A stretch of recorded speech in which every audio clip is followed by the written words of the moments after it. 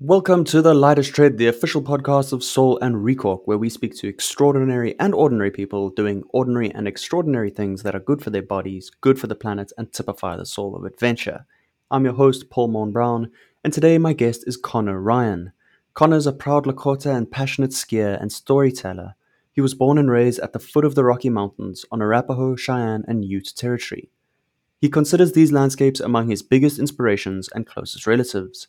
The peaks and trails led Connor to find a deeper relationship with himself and nature while providing a cherished space for reconnecting with Lakota culture. As a professional skier and avid trail runner, he uses his athletic endeavors and filmmaking to find common ground and stoke passion for action throughout the outdoor industry. With his voice and practice, Connor has been able to help Native communities be better represented in skiing and the outdoors, and guided organizations and brands into needed roles in environmental and social justice. As an Indigenous storyteller, grounded in a contemporary community of adventure and advocacy, he's able to speak to common threads that bond people to place regardless of their background. I speak to Connor about his award winning film Spirit of the Peaks and how to find a productive, forward looking notion of responsibilities for brands operating within the outdoor industry and the ski industry in particular. Connor wears a sole performance thin footbed in his ski boots, which he loves for the comfort they provide, as well as the carbon negative impact on the planet. If you enjoyed today's conversation, please do subscribe wherever you get your podcasts. Enjoy. Listen up, folks. It's time for the lightest tread. We're rolling with Connor Ryan. Hey, Connor, thanks for joining us. Yeah, absolutely. Stoked to be on with you today, Paul. Where are you based, Connor? I'm based here in Boulder, Colorado, Cool. which is where I was born and raised. Are you guys still getting snow? Up high until like last week we were getting it, and I think we're probably pretty much done at this point. But yeah, I think the last powder day was like May 7th or something like that, 6th. So yeah, it was a pretty good season. It's been a crazy protracted season here as well.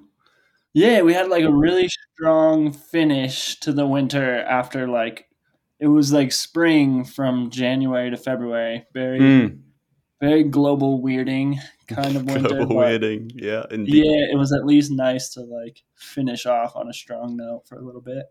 for sure. I just got my AST1, bought a split board at last. So I'm stoked for next season. I'm all ready to get out in the backcountry next season. Nice. Are you dreaming of lines when you look up at the mountains? Always, Nice. always. That's awesome. I love seeing more people get empowered to get into the backcountry. It's a beautiful thing. Mm. Which is something that I actually wanted to. It was something I wanted to ask you in relation to Spirit of the Peaks, your movie, which I've watched a couple of times and really enjoyed. By the way, I'll start off by saying I think it was a fantastic project and a fantastic and awesome perspective. Yeah, and I mean, just super well made. You guys nailed it. Like everything about it is cool. It's the skiing's cool. The snow's beautiful. The message is awesome and easy to relate to. And yeah, I think it's a highly recommended watch. Um, so I want to talk quite a bit about Spirit of the Peaks and start off with kind of where you start in the film, which is talking about this almost heavy weight of responsibility that you feel as a Lakota skier, and your relation to the mountains. Uh, and it strikes me that for the vast majority of people who go skiing or snowboarding, it's an exercise in leaving responsibility behind. Yeah. And this experience, you seem to you portray the experience, at least to a certain point, as being almost the opposite to you. Obviously you enjoy it very much, but it carries a specific kind of weight for you, and I'm wondering if you can give a little bit of insight into that heaviness and that weight, and a bit of an explanation of that. Yeah, for sure. I think for me, uh, because skiing is the thing that really gave me my like most kind of irresistible relationship to nature, if you will. That relationship where like if it snowed and it was a powder day, like I had to go. Like it was the highest priority on my list. And I'd never had something to like pull me outside in that way before. And you know, I grew up in the city and in the suburbs. Um, and as a native person, like my culture is all about nature, but and our connection to that and being immersed in understanding that. But I didn't have something to immerse me in nature until I skied. Um, and so I think because of that, uh, I saw a potential in skiing that I think like a lot of other people maybe didn't see, because it was the thing that connected me to my own culture. And as a native person, like there's a journey that we have to go through because of, you know, the act of colonization and the education system and all those things. Like there's this act of having to like re-educate yourself on your own personal tribal history. And for me, that coincided with learning about my culture. And at the same time that I was doing both of those things, I was falling more and more in love each season with skiing. Um, and so for me, they were kind of three things that were braided together. And so then when I would go ski in these places, um, my tribe's kind of traditional territory ends at the foot of the mountains. So when I would go up to ski, I was on somebody else's homeland. And being in that process of like learning my culture and history made me realize that wherever I went, there was somebody else's culture and history tied to this place. Um, and so I think like there's some amount of me knowing that like as heavy and as emotional as my journey with nature and with skiing could be at times because of what I was processing historically, that had to be true for other people even more so in these other places. And so for me, it kind of sparked this feeling of obligation. Like there's a lot more I need to do for other native folks who aren't being represented in these spaces in the mountains. And you know, you go to all these ski towns that are absolutely gorgeous, and skiers aren't unique in finding these places gorgeous. And so, you know, like there's people, and in this case particularly Ute people, who miss living in these places that they've been displaced from, so that now they, you know, can be ski towns. And so for me, I couldn't just like be there in a fun, light way. I had to do something about knowing that. Mm. And is that doing something? Um, is it a day to day practice and exercise of connecting spiritually to the mountains while you're out there? Is it the making of Spirit of the Peaks itself as a sort of broader recognition? Is it a combination of those things? Yeah, I think it's a lot of those things, and that's something that I kind of wanted to show in Spirit of the Peaks is like it's not like there's no one definitive action um, that makes things right. Mm. Because the wrong that we're trying to correct is kind of being out of a mutually beneficial relationship with nature. And in a lot of ways, indigenous people have done that for a lot of years in the ways that we've, you know, used fire practices to mitigate larger fires and move herds of game, or um, whatever it might be. Like there's so many practices ecologically that connect people to place. And for the people who came before us on these lands, those were a daily activity. And so I think for us, it is like it's a daily activity. It's like there's so many ways. that can show up for any individual person. Like in the film, we talked to Lorelai, who's a tribal councilwoman, and there's a ton that she has to do to advocate for her tribe to even have access to clean drinking water where they live. Mm.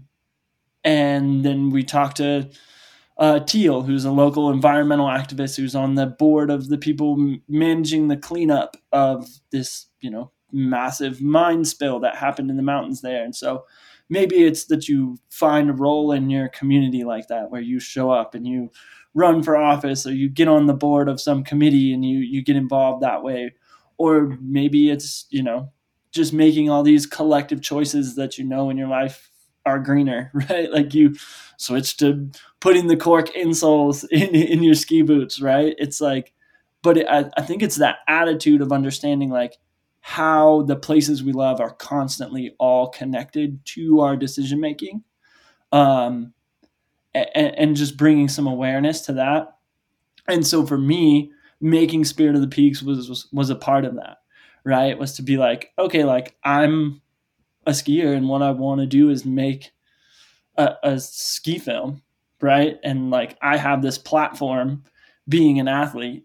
And so how can I use this platform to serve something more than just like, oh, here's how cool I am, which I think happens a lot in our sport, and like that's a great thing. There's a lot of cool people in our sport, but I think that's for me what a lot of it was like I wanted to tell a story that shows a lot of these historical points that are never shared, that I think are relevant to everybody. And at the same time, I want to start setting that as a trend of like you can make a ski film at the utmost highest quality, right? Like we've won best cinematography at two film festivals already. It's like a film that I'm very visually proud of. Mm. And I think ski films have been visually beautiful for a long time. Mm. But then like at the same time, that film can have a ton of soul to it. And like let's start setting that as a precedent, that like you can have top tier writing, beautiful cinematography, and a soulful important story all at once in a ski film. And so yeah, I think that's like it's kind of all about that general attitude of like whatever you're going to do it with a purpose, do it for a reason, do it for something bigger than just your own fulfillment. And I think you'll end up coming back with more than what you would have done in just trying to fill your own cup. And I think that's like a community lesson that needs a revival in these times. Is like it feels better when we do these things together, and together can also include like the landscape and the environment that we care for and love. For sure. So it struck me, and I mean, I mentioned the AST and the backcountry thing, and speaking to the beautiful cinematography in Spirit of the Peaks, and it seems like a good opportunity to um, go straight there. And my thought when I was watching the movie was there were a couple of things that stood out, and one of them was the glaring lack of snowmobiles and helicopters. Yeah. It's all you. It's all Yeah. quote unquote human powered, skinning up, skiing down, earning your turns. Um, and it's something that I've given quite a bit of thought to is the extent to which when we go skiing and snowboarding, we do connect to the natural world and to the hydrological cycle in this particular way that you describe really beautifully. I think of you can look at the turn that you've made in the snow and see that you've touched that water that will then go on to feed life in so many other places and other ways. But at the same time, it's a process which is, for the vast majority of people, sort of purely recreational and maybe doesn't have as much of a considered aspect as it might. For a lot of people, it is. A lot of people, it does can feel like a sort of semi-spiritual experience. But for a lot of people, it's just okay. I'm gonna go make some turns. And I was thinking about it in the context of the backcountry and the amount of preparation it takes and consideration it takes. You know, it's one thing to hop on a chairlift, go to the top, ski patrol is blasted, you know you're safe. You don't have to think about the dynamics of what's actually happening in that snowpack. What are my effects on the snowpack if I decide to ride the slope? Is it stable enough for me? What would the effects of that slope be on my immediate safety in return? You know, so I was wondering if you thought that growing backcountry as a discipline could could help drive the sports, because it has exploded. You know, I'm one of the guilty parties taking up more freshies in the backcountry in years to come. But since COVID in particular, it's exploded as an area of interest and a discipline. Mm-hmm. And so this is all a very long-winded way of asking the simple question of, do you think that more people in the backcountry is good for people having more of a considered connection to the snow and the water and the place and their impacts on that place and that place's impacts on life in general? Or do you think it risks having more impacts on the backcountry, which could be seen as a negative thing? Yeah, I think it's one of those things where it's kind of all about like how we choose to be in that space. Um, but I think for the most part, like this space also commands respect. Hmm. And I think that brings you more quickly into balance with a place, and makes you want to respect it in more ways, right? Like there's this natural, like, unless you're crazy and you have a death wish, like you're going to step out there and be like, okay, I need to respect what an avalanche could do on this particular slope where I'm standing. Like, am I safe here? Is my party safe? Like, how do we move about? And it just starts bringing about this like really like thoughtful and considerate way of thinking that I think is like good patterning for the rest of how we interact with nature. And it is something that I see carry over a lot when I go for a hike with someone else who's also a backcountry skier. There's just a different level of thought that's been sparked by their previous experiences in the mountains. Hmm. And I think a lot of it is because like an avalanche is not only like this powerful destructive force, it's also like this powerful life force. Um, in that, like that's a lot of water, and these hydrological actions are what have like shaped the mountains, right? Like you can look at a mountain in the summertime and be like, oh, that's where the avalanches run, right? And I think even just having like, because it is such a powerful and incredible thing to witness an avalanche and hopefully not witness it too close or too personally, right? Um, but because that is so powerful, like I think it's exciting and it makes us have that first, I don't know, like page turning kind of energy with our first learning about the hydrological cycles that we are like really closely a part of. And it makes you see for the first time like, oh wow, like this is a force that shapes a mountain, and here's why I don't want to personally get caught in it. And like to have those kind of like macro to micro kind of realizations of like, oh, this is huge, and also I could be caught in it, is a really important thing for, I think, for people to like start removing that kind of separation that I think we have mentally a lot of times, coming from just the way most of us are educated to see science and biology. In order to kind of just give us that ability to reclaim the idea of like, that's nature, but like I am also nature as a human being. Nature isn't something that's like far away and out the door. Like I myself can be the trigger for an avalanche that shapes the side of a mountain. Like, right? And you can go out there and you can see the tracks of an animal and be like, dang, this animal could have also been the trigger for this avalanche. Like that's something that happened to us while we were making the film, is skinning up this ridgeline with Cody Townsend while we were filming, and we found these lynx tracks. And where we decided to put our skin track just lined up perfectly with how the lynx was moving through the mountains. And it made you realize, like, okay, like this lynx has his AST 1 or 2, right?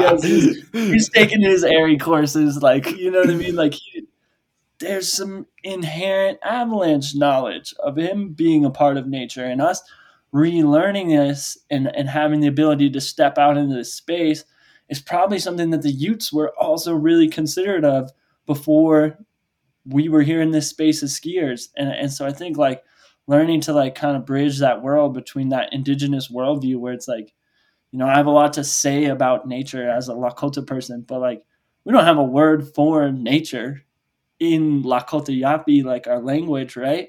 Because like it wasn't something you could ever go into or leave at that point. And so I think like we put these four walls around us to make us think that we're not in nature sometimes. And I think like being really closely tied and feeling the vastness and the power of what's out there in the mountains is something to help us take down those four walls inside our own mind that say I'm not nature. Because it's like you go out there and you're a trigger for an avalanche, the same as a gust of wind or the footstep of a mountain goat or whatever it might be. And I think that's humbling and it's grounding, and it's something we all kind of need more of. I love that. That's a really interesting thought in relation to not having a word for nature and the way that nature is sort of in modern, or I guess stemming from mainly Western society, is constructed as this thing that you keep out or you go into, as you say. And when you learn about it, for the most part, for most people, you learn about it in a book on a page, and it's like it's a diagram of like the clouds and the rain and the snow and then the trees and so you can know it in your head, but until you are there and a part of it and experiencing it and witnessing it, um, it doesn't hold quite the same value or meaning to you. That's part of what we're about as well. Is we're all about. When I say we, I mean I'm referring specifically to soul, not humans. But we're about trying to. We really believe that the more you can get people out into the natural world, the more inherently people will have an interest in protecting the natural world. So there's a moment then, relatively early on in the film, in which you refer to sort of a turning point, in which you turn to traditional Lakota practice ceremonies, and you refer to a traditional Lakota vision quest. And I wonder if it's not an inappropriate question. I'd be fascinated to hear a little bit more about what that is and what that involves. Yeah, for sure. Yeah, for me, it was like kind of a natural step in relearning my culture. We have, Hamplecha, which is like a traditional vision quest kind of practice, and um, it consists of fasting from food or water for a number of days, and just going out there and really having an experience where you learn to I don't know reach those like low points in yourself, and use them as a catalyst for understanding yourself and understanding your role within your community. And I think it's something that we're kind of like missing at large, in the world culturally right now, because it's something that traditionally would have been a coming of age ceremony. It's also used by medicine or men or people trying to have a prayer answered or whatever it is throughout the rest of life as well. But for young men, that would have been one of our first practices. And you go out there and you go without food and water for a number of days. And the reason why you do that in a lot of senses is so that you, as in that role as a man realize the value of food and water, and what you should sacrifice to make sure that the rest of your community never has to go without food and water.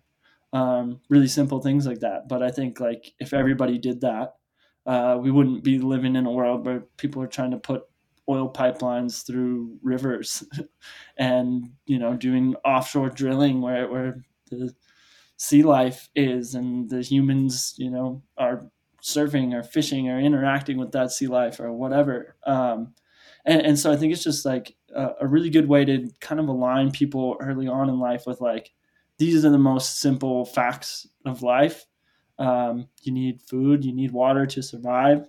It sucks a lot to go without it, but here's what it feels like for a few days, so that if it does happen to you, you're familiar with those feelings, you know how to push through them. And also just that ability of like learning to suffer. I think that's something that people get a taste of or a feeling of in the outdoor sports world. That's like a really common term, right? We were on a suffer fest. It was Yeah. some big journey, and I think like that's a cool thing. And I think like this is kind of a foray into doing that in the non-elective sense. Right, like you don't just choose it, but learning to like feel what that feels like, I think is something that kind of brings community together to understand like, oh, this is something you've had a hard time, I've had a hard time, that makes each of us a little humbler and more able to connect with one another. So yeah, that was something I chose to do, and something that put me more squarely on my journey of knowing like, okay, like there's a way that I can use what I do as a skier to benefit my community. And that was a question that I struggled with as a long time.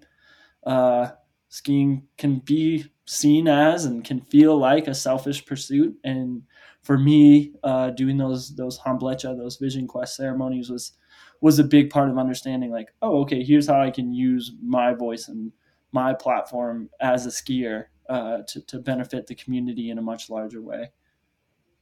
Amazing. It strikes me that that's sort of lack of food, or that fasting thing is a common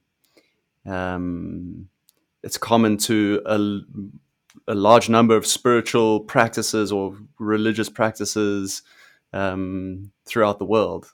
There's got to be something there, There's in Christianity, there's the story of Jesus goes into the desert and he doesn't have any food or water, and so you recognize Lent every year around Easter.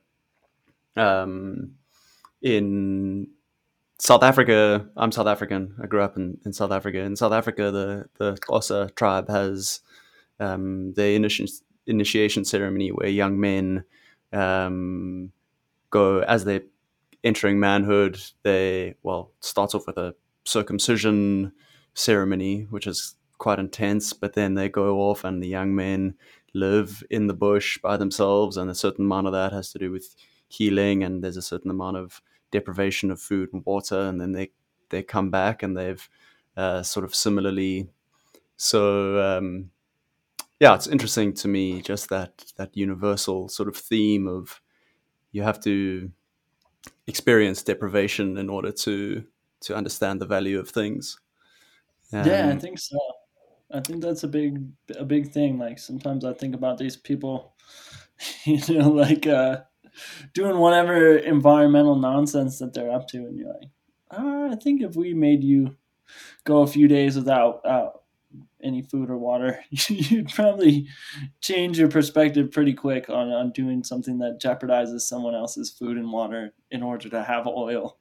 Because it's hmm. like, yeah, it's cool to drive a car. That's really convenient, but it's a lot less convenient to be on your third day without water. That's worse. And that's what it comes down to, is that so much of it's again this the thing of, well, the nature's outside of the four walls of my air conditioned car that I enjoy, and obviously we're not bashing on driving cars necessarily, but there's a certain amount of removal, of removal from the basic truths and necessities of the way that the world works and the way that we as human society must the things we need in order to continue to thrive, Absolutely. and our different definition of what that thriving is.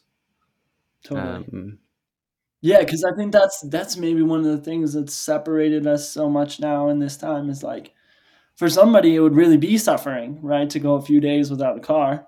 hmm, And there's somebody else who's never had a car for a day in their life and hmm, could, you know, couldn't care less if there was gasoline to put in that non-existent car, right?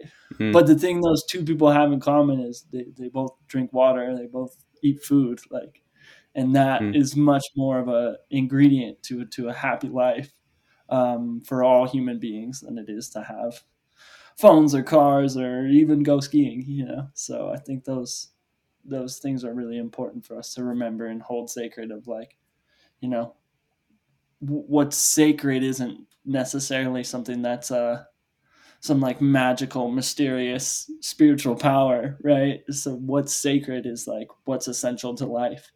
And I think that's a big part of what we try to convey in Spirit of the Peaks, like especially through imagery, but those are also like the closing thoughts of the whole film is like we protected these places because they're sacred, and to us sacred meant essential to life. So, if you're a skier now and you think skiing is essential to your life, if you think drinking water is essential to your life, then like join us in standing up for these places. And I think that's like, I don't know, in a time filled with a lot of different divisive messages, I like being able to have a message like that I'm like, who can't get behind that, right? Like, totally. yeah. So, It's you say if you think skiing is essential to your life, and it seems like a slightly tongue-in-cheek thing to say because it's of course not essential to anybody's life. But I moved to Canada in order to be able to snowboard, right? So I've shaped my life entirely in order to be able to chase this thing, which I have a passion slash addiction to. right. Um, And and that's a magical thing. Like, that's so much of what I wanted to be able to tap into with this film was like, I don't know a lot of other sports where people do that. mm, And I think that's a powerful ingredient of what makes this community. and people will shape their lives and their lifestyle and where they live and how they live and what work they do, all around their ability to go skiing. Yeah. One thing that stands out about that idea for me is that we've been speaking about skiing and snowboarding as this tool for connecting to the natural world, and I think that it has a particularly it becomes a particularly powerful tool when you can quantify the risk that faces skiing and the ski industry, the way that an organization like Protect Our Winters has done, where they speak about um, the shortening of winters and the reduction in the amount of snowfall over the last couple of decades, and the outlook for the next, that within, I'm not going to say any hard statistics here without having them at my fingertips, but within the next 80 years, in a large portion of North America, the ski industry will be really threatened. Like, there Yeah. just isn't going to be enough snow left. And that to me is a particularly tangible concern in terms of it really is time to start looking for better ways and start implementing better ways that we can live as human beings. That resonates with us as a company. Obviously, we're all about trying to find more sustainable ways of doing the things that we love. Speaking of which, you say in the film, the ski industry and the outdoor industry needs to reconcile with the fact that this whole industry happens on native land. They are places that have been deeply related to indigenous people for so long. There's no blame in that statement, but there is responsibility on the other side. And I think that part of the problem in sort of global discourse, or not global discourse, but in relation to speaking around difficult issues or issues that feel um, affronting to people or confronting to people is that people are very prone to defensiveness, especially when it comes to the facts of well, I'm not responsible for what has happened in the past. And I think I really like the way that you articulated that, of saying like we're not talking about blame here. We're not saying the ski industry is responsible for native people being forcibly driven off their land, but we are saying that there's a certain responsibility looking forward that you have to take into account. And I think that's a crucial distinction that people don't make often enough. We use the word responsibility, but we don't think about explicitly enough the fact that responsibility can mean you can be responsible for something in a backward looking way, and you can be responsible, you can have a forward looking responsibility, a responsibility to something.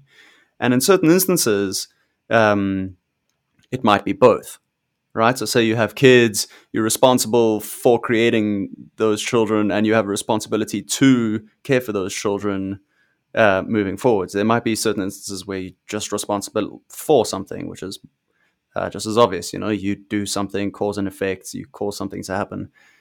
But you can still have a responsibility looking forward without having caused the set of circumstances which lead to that responsibility.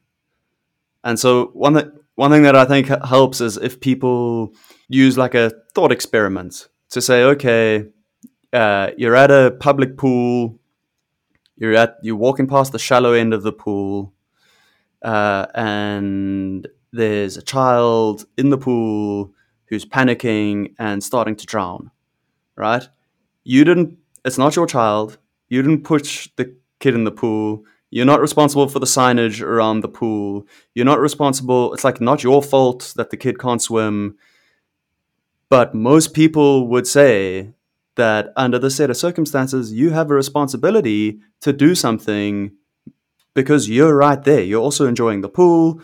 You know, the pool is there for your benefit. You know, you like get in and help the kid, right? Or, you know, whatever it might be. Yeah. I think Um, that's a great way to put it. yeah, you know, so I think that's just a thought that's been in my mind, and this is something that, Yeah. on a personal level, I've grappled with a lot as a white South African. You know, growing up in South Mhm. Africa and post apartheid, deeply racially divided uh, circumstances. You know, and a lot of people will very immediately get very defensive around their role and the fact that they haven't caused these things. Yeah. So, in short, I like the way that you pointed out that it's not about blame, but it's about recognizing responsibility moving forward. My question is, like, is there a practical piece of advice or practical sort of action item, you could call it, for brands in the outdoor industry for exercising that responsibility, or in the ski industry in particular? Is there something tangible that you can suggest that ski industry brands should be doing? Yeah, I mean, I think there's kind of a couple of different sides to it. Um, so I think like in some of the most like basic, simple practice sort of things is like circular. I don't know what you would call it. Circularity within like a supply chain is a huge thing. Hmm. And it's one of the simplest things that to me is like an indigenous lesson, and I know of the ways that it's indigenous to like my people's specific knowledge, but I think it's one of those things that's a valuable reminder that like we were all indigenous to somewhere once, right? And however indigenous people lived almost anywhere they lived in a circular model with nature, right? Like whatever resources you have to make things out of came from the land and returned to the land. Hmm. And it's a really simple thing that I think like there needs to be a lot more of that, of like if you're creating a something that doesn't have a way to break down, in a natural cycle, then you need to be creating the programs to continue the longevity of use of whatever that thing is. And if you can't do that, then switch to a natural material to make it out of. And that's like something I wrestle with a lot of times is like, man, it's weird to go out and have your connection to nature and do all these things. And you do it in a suit that's basically made of petroleum. Like that's kind of a strange feeling. And so, yeah, it's a little better when that petroleum suit is actually recycled plastic water bottles, and you know that like the waterproof coating on it wasn't harmful to the environment wherever it was put on, like things like that. Like that's huge. I think Soul does a great job of these sort of things where it's like you have a product that's a natural material and it's recycled and it comes in zero waste packaging. Like I think that way of thinking is like really important thing to build on, and is an indigenous theme from anywhere. You're not appropriating it, like just implement that wherever you're at, right? And that's a really simple thing. And I think from more of like a cultural, historical legacy standpoint, one of the most important things is just like, how are we telling the stories, right? Because like that's so much of what motivates us in getting into these adventures. And it creates the conditions in which we kind of like cross-pollinate ideas about how to be in these beautiful natural landscapes, right? But I think like there's a huge myth that tends to exist, especially in the United States and Canada, which is like, oh, we're going out into these wild, quote unquote, spaces, these wilderness areas. Well, like the definition of wilderness by the US government includes this phrase, untrammeled by man, which essentially suggests that like a wilderness area is a place where no people have ever been. And I think like getting rid of that idea is a really important thing to understand. And one of the great like kind of dichotomies of this that we saw in making this film is the wilderness area right next to where we were filming, and it's pictured in a lot of the film, but we can't go film there even as indigenous people in a wilderness area. So it's just pictured in the distance. But that wilderness area is named after the tribe. It's the Weminuche Wilderness, which is a band of Ute people. And so it's like the irony in saying like this is a place untrammeled by man named after the tribe that lived here is just ridiculous. And so I think a lot of it is like rephrasing it of like, we're not these brave adventurers going where no man should go or has been before or whatever. Like we're people exactly where we belong to be, which is out here amongst all these things. And I would tell you as a skier that the first way that I would learn how to go ski in some new place where I haven't skied before is I'm going to ask the people who have skied there before me. And so then if we're going to try to live on this continent in these specific climates and ecosystems, the people we should be asking about how to live there are the people who've lived there for thousands of years. And so I think it's like really that simple of like remembering, and however we portray these places in nature, that like these are the homes of indigenous people. We're not like the first ones as skiers to come here and love these mountains. Like somebody else has all their stories of all their own epics and adventures and all those things, and thousands of years of cumulative knowledge on how to live in a place and understand what being in balance with that ecosystem means. And that produces like a lot of cultural values that I think like people in the outdoor industry and people having these adventures would really resonate with.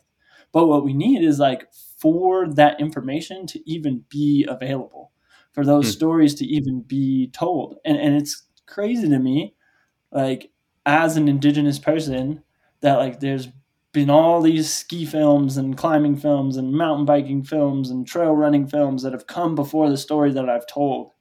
And for the most part, the vast majority of them have told a story in such a way that ignores that there were people there before this short glimpse of a window of time that somebody skied or ran or climbed there.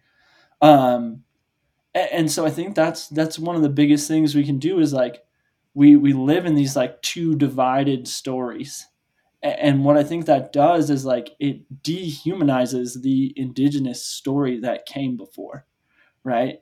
If we're like, oh, the story of people being here starts with when they made the ski town and built the ski hill and everybody moved in. And it was like, that's not the story. And so long as we look at ourselves as skiers as like, that's when our story starts, then we're cutting ourselves off from like thousands of years of valuable human information about how to live in a place.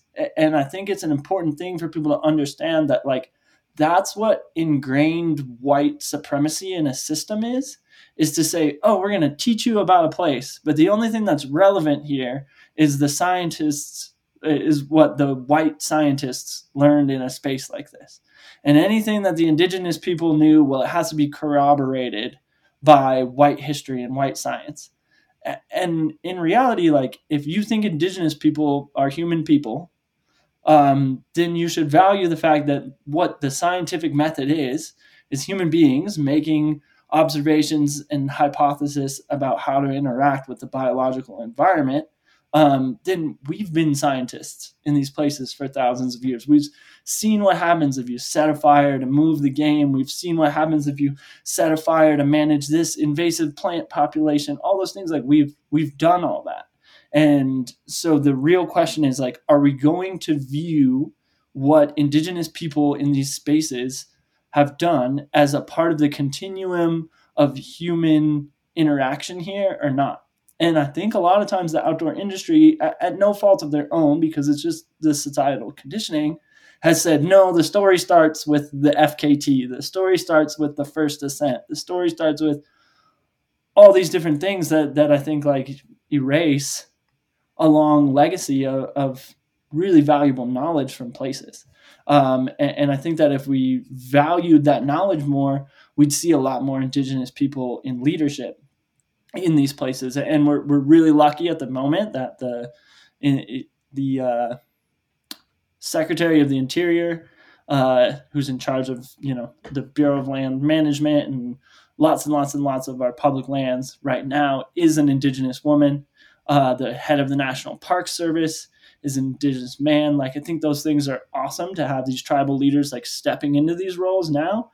But it makes you wonder, like, why weren't we in charge of this for a long time? Like, isn't this how this should have always been? Like, we came in and we started these systems, and we put like rookies at the top of the pyramid of controlling these places, and it's like, oh, you could have chose someone who's like literal language was formed by speaking about this specific mountain range. Like, I think they're going to know how to talk about it a little bit better, but we didn't have that understanding in the past. And so I think the biggest thing people can do now is to bring that understanding to the table, and just consider all of indigenous history in a place as valuable and equal to our history there as athletes and the history of white people and colonialism and whatever it might be, and just understand like this is we're human beings too, and the knowledge we've had here for however long, and the stories we've told here for however long are as valid as anything else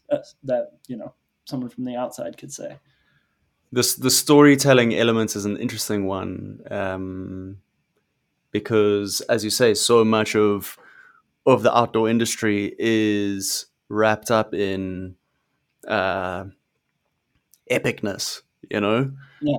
The way we feel epic is if we take on this other, the nature, as we've discussed, Right. this thing that is other to us, that is other to our sort of soft humanity, the sort of vulnerable humanity.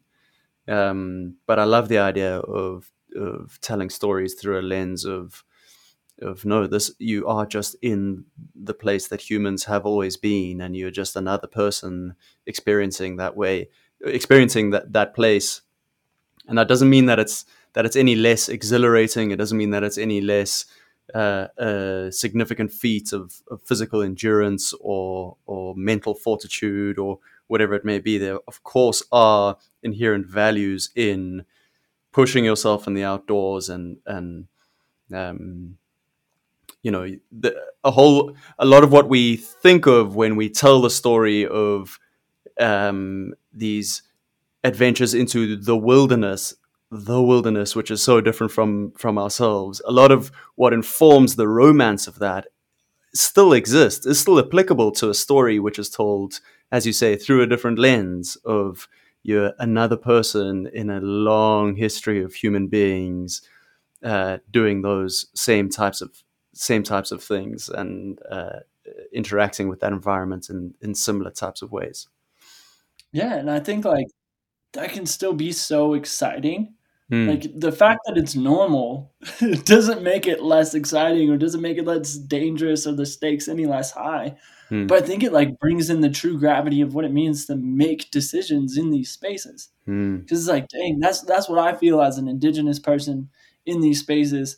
Is I often feel this feeling of like, wow, so many people, countless generations before me, had to do equally as scary of stuff as I'm doing right now and not die while doing it mm, in order for me to live. And I have to not die doing this cool, scary thing out here. I'm going to find a way to make it because then after me, more people are going to come and do similar things. Like it, I think it doesn't, I think that's something that gets lost sometimes between indigenous culture and Western cultures is like that individualism is like, yeah, that's cool. And so much of our storytelling right now is based on like individualism and there's a value to that individualism, but at the same time on the flip side of that, like individualism is so elevated by its contribution to community. And I think that's something that we could see a lot more of, and to expand the sense of community too beyond just people and be like, my community is the water, my community mm, is the peaks, my community is the trees, that links that I followed up the ridge line to know how to get there safely. That's probably how one of the first people figured out how to move in avalanche terrain, right? Like, and realizing like that's all community. And what if what I do is in service to that all being able to live? That's a really powerful time to be alive, right? Like we're in this era of like we get to choose right now as human beings through our own actions like how much are we going to live on, and also like there's other species at risk based on our decision making. Like this is a really powerful time to just choose like I'm gonna just live, I'm gonna make sure that other things can live, and that's maybe a braver choice than being like, oh, I'm gonna go do something that is dangerous or could kill me or whatever. I think like mm. I don't know. There's a lot of bravery in just choosing that collective value of life right now. And it's the hardest thing to do almost within the context of a sort of success and financial obsessed culture. It's one of the hardest things that you can do is say, I don't need this.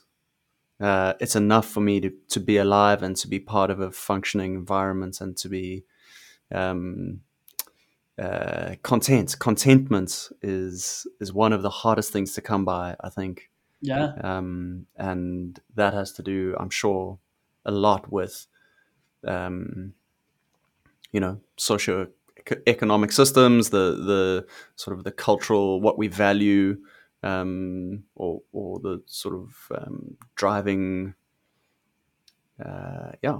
values behind, well, let's just say it, a capitalist economic system, yeah, which has its value and has its drawbacks as well, for sure.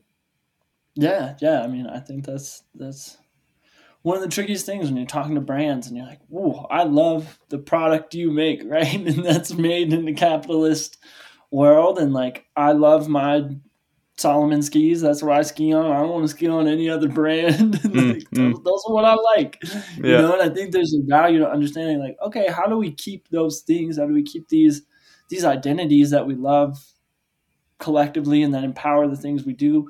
But then how do we put boundaries around, like, okay, but I'm not compromising on water. I'm not compromising on anything that's gonna melt my snowpack out too quick. And not just because I love to ski on it, but because what's that going to do to the rivers down below? You know, like where we made the film last year, it melted out a whole month quicker this year because of dust blowing in.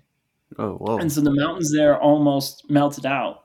Whereas this time last year, like that's when we finished the film. It's a pretty stark contrast being up there again. And the reason why it melted out is because they've opened up all this more ranching down on the desert in Utah below that. And the animals step on the ground, kick up dust, and that dust blows up into the mountains and makes Whoa. this snow such that it doesn't reflect the light anymore. Instead, it absorbs the light and it melts out drastically quicker. Well, we just also at the same time, this is like the first year that they're drastically amending how the water flows in the Colorado River, and they're basically Lake Powell would be dry right now, and that dam powers tons of places. Same with the Hoover Dam that's downstream from that. Yeah, and it's just this crazy thing of understanding like, okay, these are like really deeply connected issues, and we got to have some guardrails on how we do business, because there's things that we love and we shouldn't have to give up all those things, but at the same time, like we shouldn't be doing it to the extent that the rivers run dry, you know. And it's like, okay, maybe there's supposed to be skiers in the mountains, and that's something we determine we want to have as a value, but like there weren't cows in that desert before. Like maybe cows don't go in the desert. Maybe we got to have some rules about things like that. And so, yeah, I think it's just like bringing that fresh way of thinking and allowing all of us to have a space where it's like, okay, like how do we allow these different sets of things that we love and our different ambitions and passions to help us understand like what's sacred and what we can't compromise on. And I think like you get a really powerful window onto water through being a skier, through, you know, getting to have the process of making this film or watching this film or whatever it might be, to realize like, okay, yeah, like it's awesome to have skiing, but I need water more than I need skiing. You know, I need water more than I need capitalism, more than I need the insoles in my shoes, which are awesome and carbon negative, like any of those things. So, yeah. Sure. Yeah, that's fascinating about the melt off and the impacts of ranching, and that's got to be the hardest issue facing us, is the just vast interconnectedness of everything that we don't that is so impossible to see. It's not impossible, so difficult to see from everybody has a perspective which is informed by their own interests, basically. Yeah. And it's so difficult to see a bigger picture without someone putting it in front of you. And it's so difficult for that bigger picture to be put in front of you and to have it be effective without actually seeing it in person. Yeah, it's wild. We talked to the water activist, Teal, in our film, and that was one of her biggest things, is like one of these simple things you don't think of.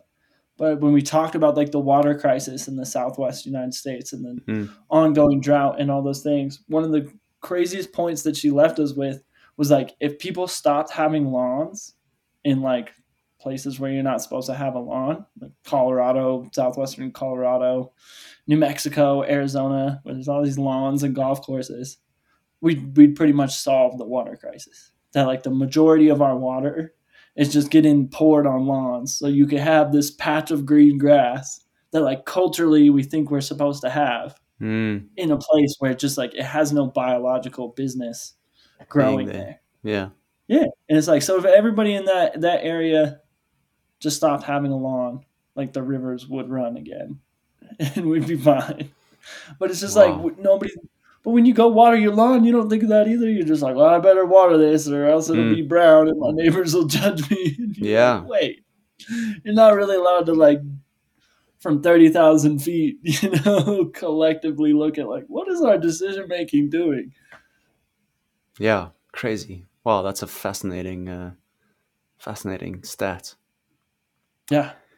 So speaking of watering the lawn, what's in store for summer for you? A lot of running this summer.